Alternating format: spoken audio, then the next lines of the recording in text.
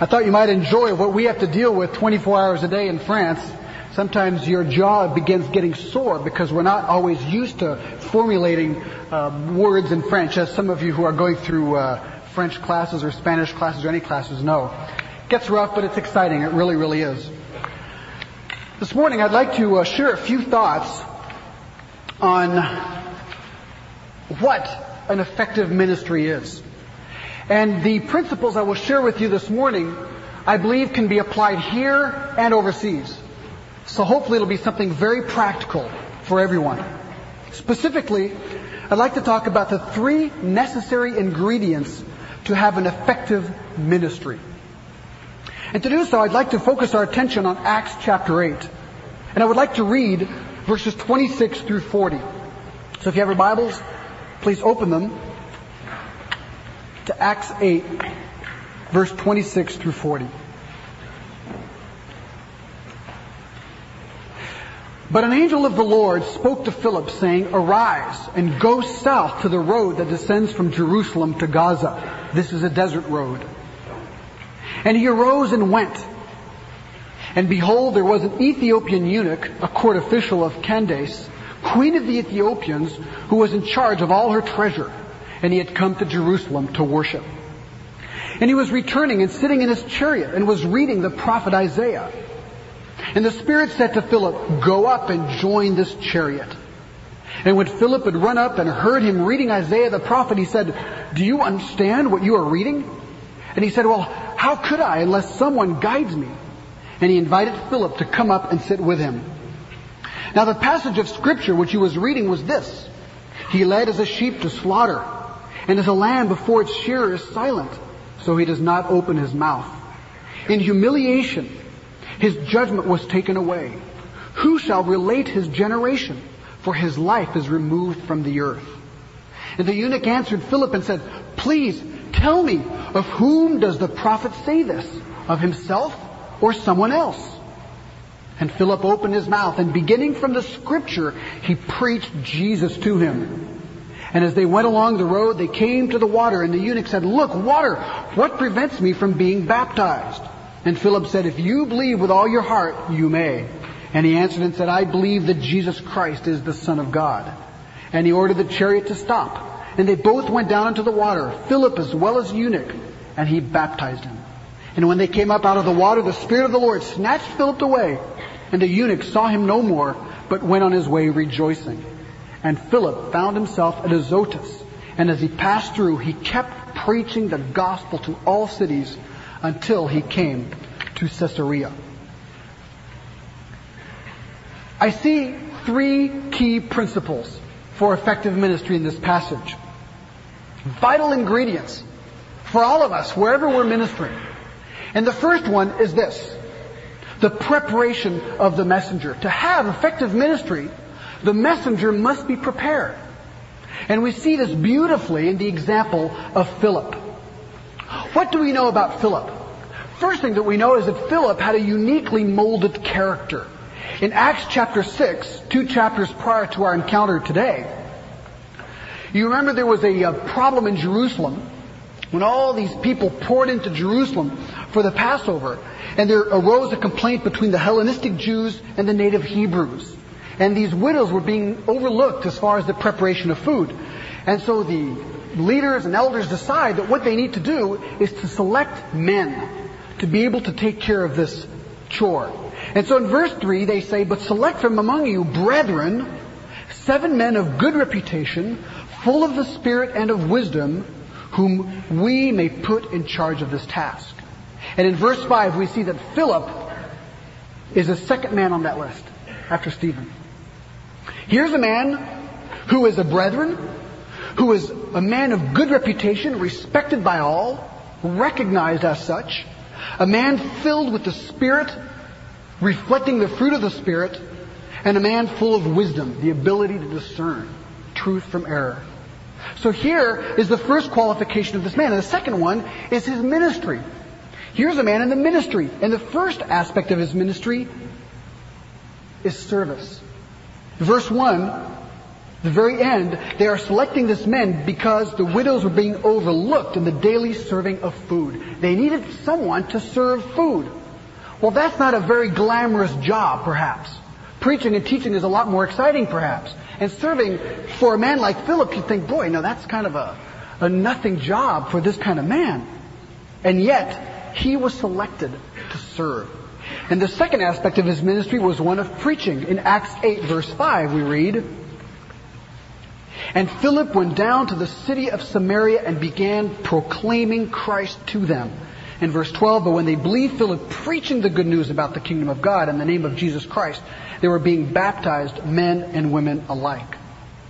So here's a man with the right character, the ability to serve in a humble way, and the ability to preach and teach the Word of God. And beautifully, there's a last aspect as far as his preparation, and that comes in chapter 8, verse 26 that we just read. "But an angel of the Lord spoke to Philip, saying, 'Arise and go south to the road that descends from Jerusalem to Gaza.'" Verse 27, "And he arose and he went."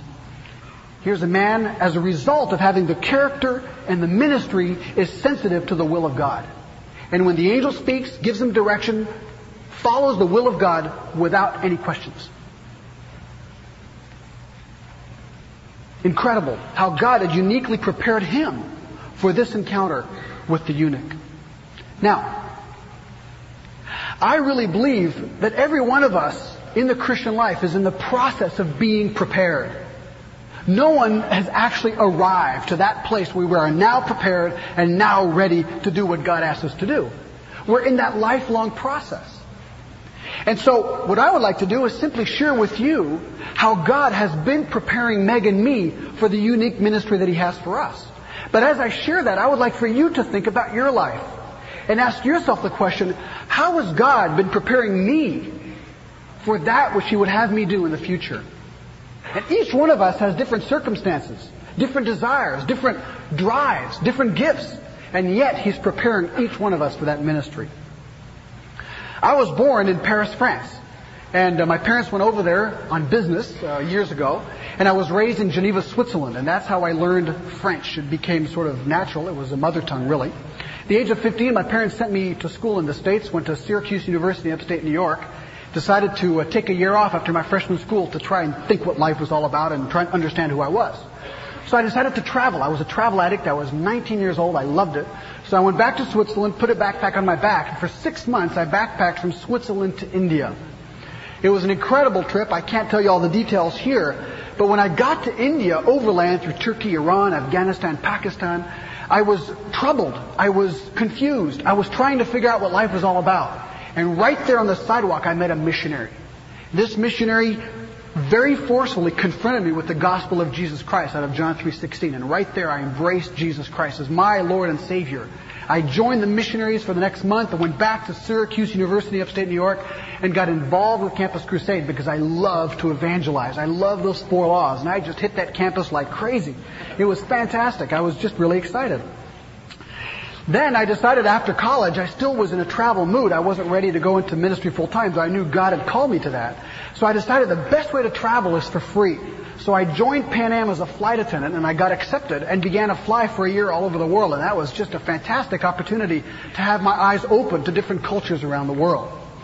Well, meanwhile, at the age of 14, a young lady decided to take a year of her high school education and be an exchange student to Japan. Well, this lady, you can guess, is now my wife. She wasn't my wife then. She decided to go to Japan, and she did for a year and went to the island of Kyushu. And this was an incredible culture shock experience for her because she didn't speak a word of Japanese, and it was a country, it was a little fishing village out in the middle of nowhere for 1 year. And so she struggled for that 1 year learning Japanese and became extremely lonely.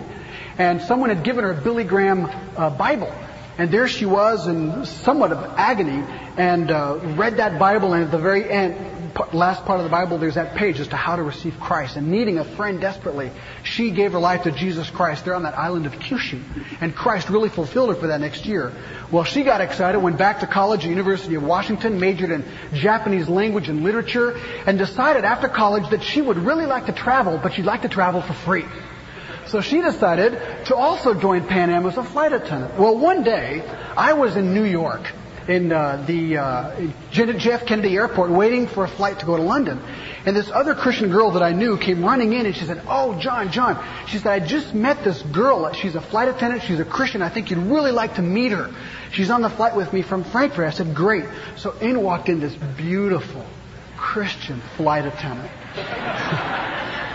My heart began to I did somersaults inside. In fact, you know what happened? I fell in love just that fast and I married her. And I thank the Lord that I married her because she is just a wonderful companion to me.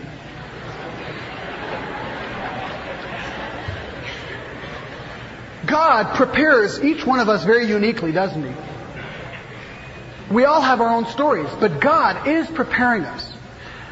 After we met, we came back to Los Angeles. I'd heard about Talbot Seminary, Grace Community Church, and I was excited about what was happening out here. So we moved out here, and I decided to go on to seminary. And that's where I met Russ and just had a wonderful time studying the Word of God, which I loved and still love to this day more and more. So that's the first ingredient, isn't it, to effective ministry? The preparation of the messenger. And we're all messengers. And God is preparing us.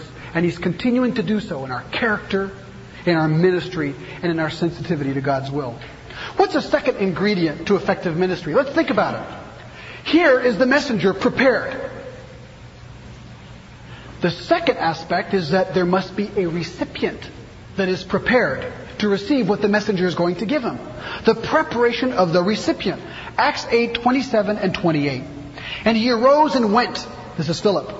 And behold, there was an Ethiopian eunuch, incredible, a court official of Candace, queen of the Ethiopians. Here is an incredible encounter between Philip and this Ethiopian eunuch. Only God could have planned it. Now let's find out a little bit about this eunuch. Who is he? Well, first of all, he's a Jew.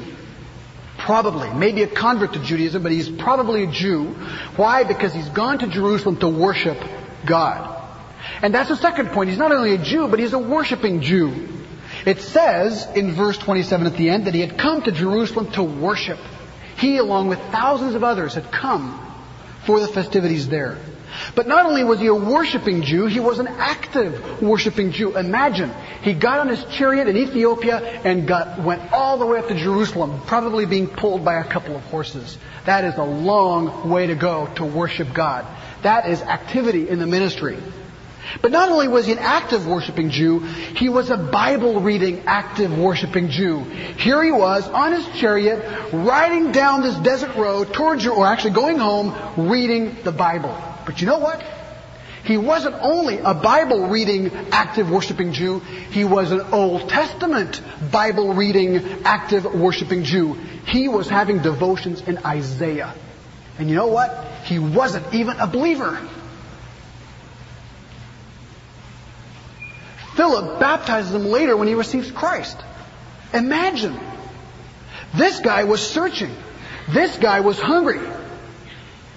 This guy was reading Isaiah to fill that void within his life. And you know what? There are millions of people in this world just like that man. Searching, searching, searching. Well, in France, there's a little village called L'Arbrel. You saw slides of it just a few minutes ago. A little 15th century town. And in this little 15th century town, as you saw in the slides, there's a bakery. And in this bakery is a baker and his wife, Mr. and Mrs. Bourricon. And this baker and his wife have been baking pastries in this place for 45 years. And about 2 or 3 years ago, they began to think with each other that they were about 65 years old and that they had never really cultivated the spiritual dimension of their lives. And so they thought to themselves, let's get rid of our TV and get a Bible and begin reading and find out what the Bible is all about. So they did. They got rid of their TV, got a Bible, and every night after work, they read. And they started at Genesis 1, Genesis 2, Genesis 3, Genesis 4, Exodus, Leviticus. They plowed for 2 years every night through the entire Bible. They got to the end of Revelation. They looked at each other and they asked, what does it mean? What does it mean? What are the implications of this to our lives? They were bewildered. God was miraculously preparing them, the recipients of what was going to take place. Just like the eunuch, God was preparing this man and this woman for something incredible. So, preparation of the messenger. Preparation of the recipients. But there has to be a third ingredient to have effective ministry. Without it, it'll never happen. You know what it is? The preparation of the circumstances. Unless God brings the prepared messenger and the prepared recipient together, ministry will not happen. The preparation of the circumstances. Just imagine this story. Here is the Ethiopian eunuch riding on his chariot, going back to Ethiopia, reading Isaiah, wondering what it's all about. Then God, by means of an angel, the angel of the Lord, spoke to Philip and said, Philip, go. Without God's intervention, Acts 8 never would have happened. Because God took Philip and put him with that man. And ministry took place. Well, incredibly, about 2 years ago, Meg and I were nearing the end of seminary. At least I was finishing seminary. And we began to think about what God would be calling us to do. And since I was raised in Switzerland and knew French, I always had in my heart the desire to go back. To go back and there plant churches, because in the 15 years I lived in Switzerland, I never heard the gospel once. And I knew that the gospel was lacking. And so I wanted to go back. And circumstances happened that we began to get involved with the Echo Department of Grace Church, and we were asked to share our vision, and I shared my vision not knowing what God would do, and they got really excited. And they decided that it would be good for Meg and me to go as short-termers for 1.5 years to France with team and work with a missionary who's already been sent out by Grace Church, Howard and Debbie Foreman, and to get the experience and to find out whether missions was really something that God was calling us into. So we said, fine. We didn't know where we wanted to go. We had thought about Geneva. We had thought about Paris. We had thought about different places, even Montreal. And it turns out that we were sent to L'Arbrel, this little town. We'd never even heard of it in our lives. So the Foremans had found a big house. You saw that lonely house in the slides. And after that month, we thought, no, this is just too isolated for us. Can you imagine going from LA to that house in the middle of nowhere? I mean, we just felt lost. So we said, no, we're city people. We're going to go in the middle of the village and get an apartment. So we went to the agency. You have to go to an agency there to get apartments. You don't have all these for rent signs like you have in the LA area. There you have to wait a month, sometimes 2 months, if you're real lucky, a couple of weeks to find an apartment. And then you take what you get. So we went to the agency, and just by chance, or by God, I should say, they had an apartment available right in the center of town. So they said, let's show it to you. Great. So we followed the man from the agency downtown, and just on the way up to our apartment, he said, let's go meet your landlord first, real quick. I said, great. So we walked down the street, 15th century cobblestone street, and he stopped in front of a bakery. And he said, this is your landlord, the baker. I said, oh, interesting. So we walked in, and here came out this baker. Baker all dressed in white with a big baker's white hat, and he had molasses and chocolate all over him. That's all he does. 8 hours a day. Makes pastries, makes chocolate cookies. Oh, it's incredible. He also makes homemade sherbet, banana. He makes, it's really good. And also, he has this huge container of marzipan. Do you know what marzipan is? It's so good. It's like almond paste. And he would let me go in there and dip my finger and just kind of try things out. And he made eclairs, Oh, sorry. So where was I? No, they weren't all that good, though. They really weren't. So anyway, as I was saying, we were, oh, that's right, ministry, yes. So we were in France ministering, missionaries, that's right. No. So we walked into this bakery. And here came this man, this baker. And he said, who are you? What do you do? And I said, I'm a pastor. And I'm here to work in the Evangelical Church of L'Arbrel. He said, his eyes got wide open. He said, you're a pastor? I said, yes, a Protestant pastor. He said, yes. He says, Mr. Glass, I must talk to you. We must talk. I said, great. So next week we went down there. And he began to tell us his story. He said, Mr. Glass, 2 years ago, my wife and I got a Bible out and put away our TV to find out what the Bible was all about. He says, we don't understand it. Can you help us and understand this? Well, my eyes got this wide. I couldn't believe it. And he said, we want to learn. Well, I wasn't ready. We'd been on the field 1 month. I had all my DE notes and FOF and all these things in English, but not in French. So I said, I'll come back next week. So I went up and all week worked through my DE presentation in French and my dictionary and all these things. Finally went back the following week and shared with him step by step for a couple of hours the gospel of Jesus Christ. He said, Mr. Glass, everyone's on a last name basis there. It's always Mr. and Mrs. He said, Mr. Glass, he's 65, I'm 30. Mr. Glass,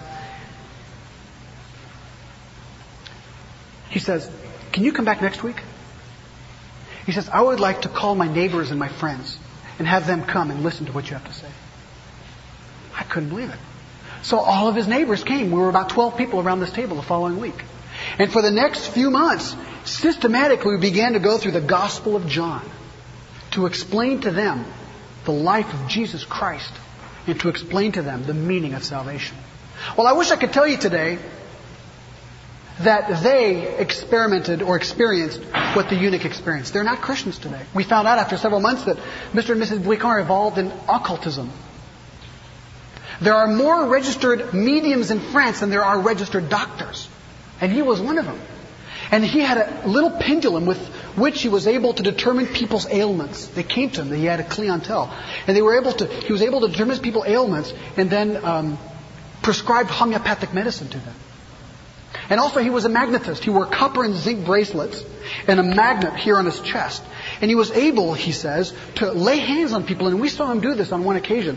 He lay hands on people here and here to heal them of tension and all these things. And he says that the magnetic vibes things go through him and heal him. And so when we began to discuss repentance, Jesus Christ, receiving Christ, the walls went up. They said, we're not ready for this. So I couldn't push too hard. Well, today, 2 years later, they're not Christians yet. But you know what the incredible thing is? He is now leading a Bible study through Genesis to that same group of people. And he's not regenerate yet. Folks, there is a man who's searching. There is a prepared person. And I thank God that He worked it out, that we were able to be together for that encounter. And I believe firmly that Mr. and Mrs. Bouicon, all those people will become Christians someday. And that's where I would ask for your prayers. Pray for them. Pray for them. It's so characteristic of France. Well, what have we said? To have effective ministry, you need the preparation of the messenger. Then you need the preparation of the recipient. But God must put those two together. So I challenge you. Is that true of you today? How is God preparing you for that ministry? Maybe you'll be a missionary someday, maybe not. But you will have a vital ministry wherever God places you. How is He preparing for that in your life? Are you praying for prepared people? For people that you might be able to reach? I understand that next week or in the next couple of weeks you have all sorts of missionary activities, I guess, in the local area. Are you praying that God would put you in touch with someone who's prepared? Someone perhaps who's been reading and thinking and wondering and praying and asking God to show them the truth? You might be the key to their salvation by being a Philip in their lives. And if you ask God, in light of the next couple of weeks, to bring those circumstances together, put you with them. That's what I pray for us. And that's what I would pray for you. Just a few thoughts on France to finish off. What is France like? Well, at the height of the French Reformation, 48% of France was Protestant. 48. Today, 0.3% are Christians, which means that 99.7% of all French people are lost and headed towards a Christless eternity in hell. That is reality. Though France may have one of the highest standards of living in Europe, it is spiritually like a desert. There are 55 million people in France. 43 million have no link with the church, though 99% call themselves Catholic. Listen to this statistic. Paris itself has one evangelical church for every 250,000 people. Let me repeat that. Paris, that beautiful city that you see up on your screen, has one evangelical church for every 250,000 people. It's hard to comprehend. There are 38,000 communes there. 36,000 have no evangelical witness. There is on the average one Christian worker for every 40,000 people in France. There are only 1,300 full-time Christian people in France. 1,300 is the total amount of Christian workers in France. And finally, only 5% of the population owns a Bible, and 80% have never even seen one. Perhaps you've been there as a tourist. It's beautiful as a tourist. But spiritually, it is a desert. The largest church we worked in had 42 people. The largest church I had the chance of preaching it had 110 people. And the largest church in France, evangelical church, has 600. And that's a Pentecostal church. What are French churches like? I read this, and it describes French churches to the T. Now, you know who wrote this. And I'd like for you to think about who you think wrote this. He says this: "We visited our French brethren in the obscure, out-of-the-way, and dirty room at the back of the church of Saint-Roch. We sincerely wish that they would come out of that cave of Adullam. We have no objection to worship with them, even if they select a stable. But some people maintain the dangerous luxury of a nose, and others have a fastidious liking for fresh air.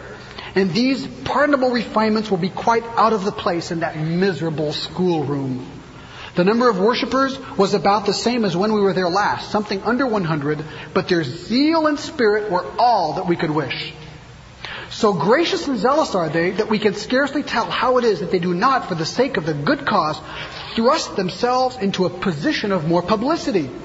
It was with extreme difficulty that we found them out at all upon a former visit, for there was not even a notice board outside, and one had to turn into a little courtyard and up a winding pair of stairs before the little written notice which tells the hour of worship could be seen. It is as if a tradesman should advertise his wares upon a piece of paper wafered on a pane of the back kitchen window, where no one would ever see it but his own family. Verily, the children of this world are in their generation wiser than the children of light." The church of God in this case is not a city set upon a hill, but a hamlet hidden in a hole. Who do you think wrote that? Any ideas? Spurgeon in 1865.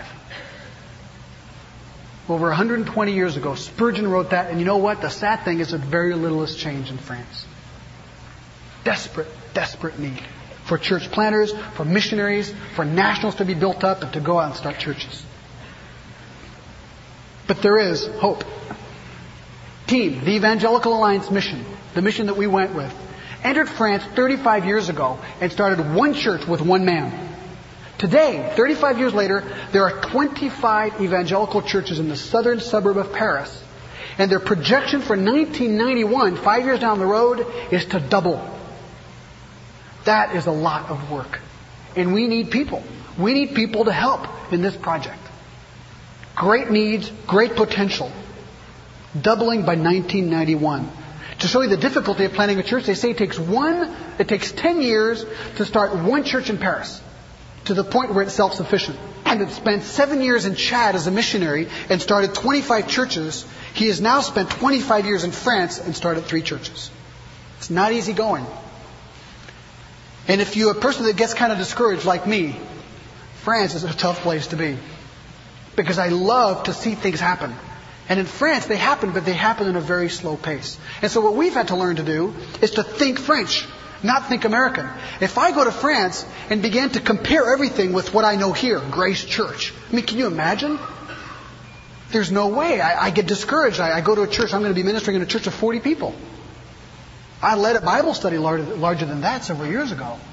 But if I put my French thinking cap on and begin to think of what's happening from a French perspective, folks, revival's going on.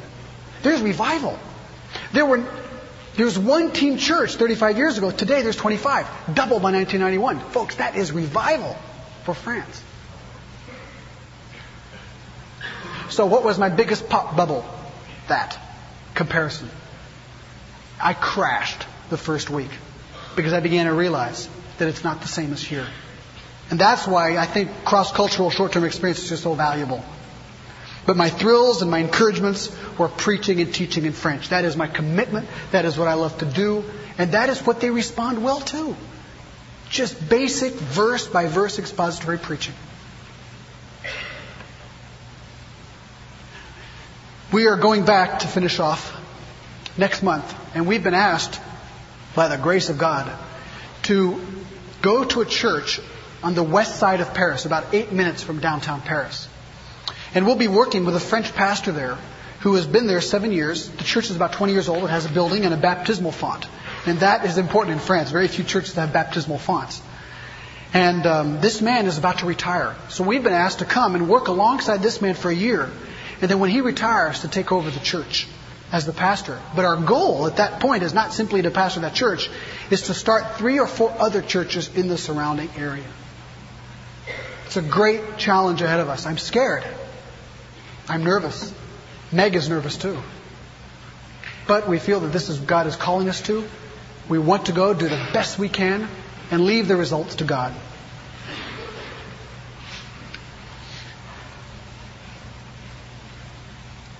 Maybe to finish off,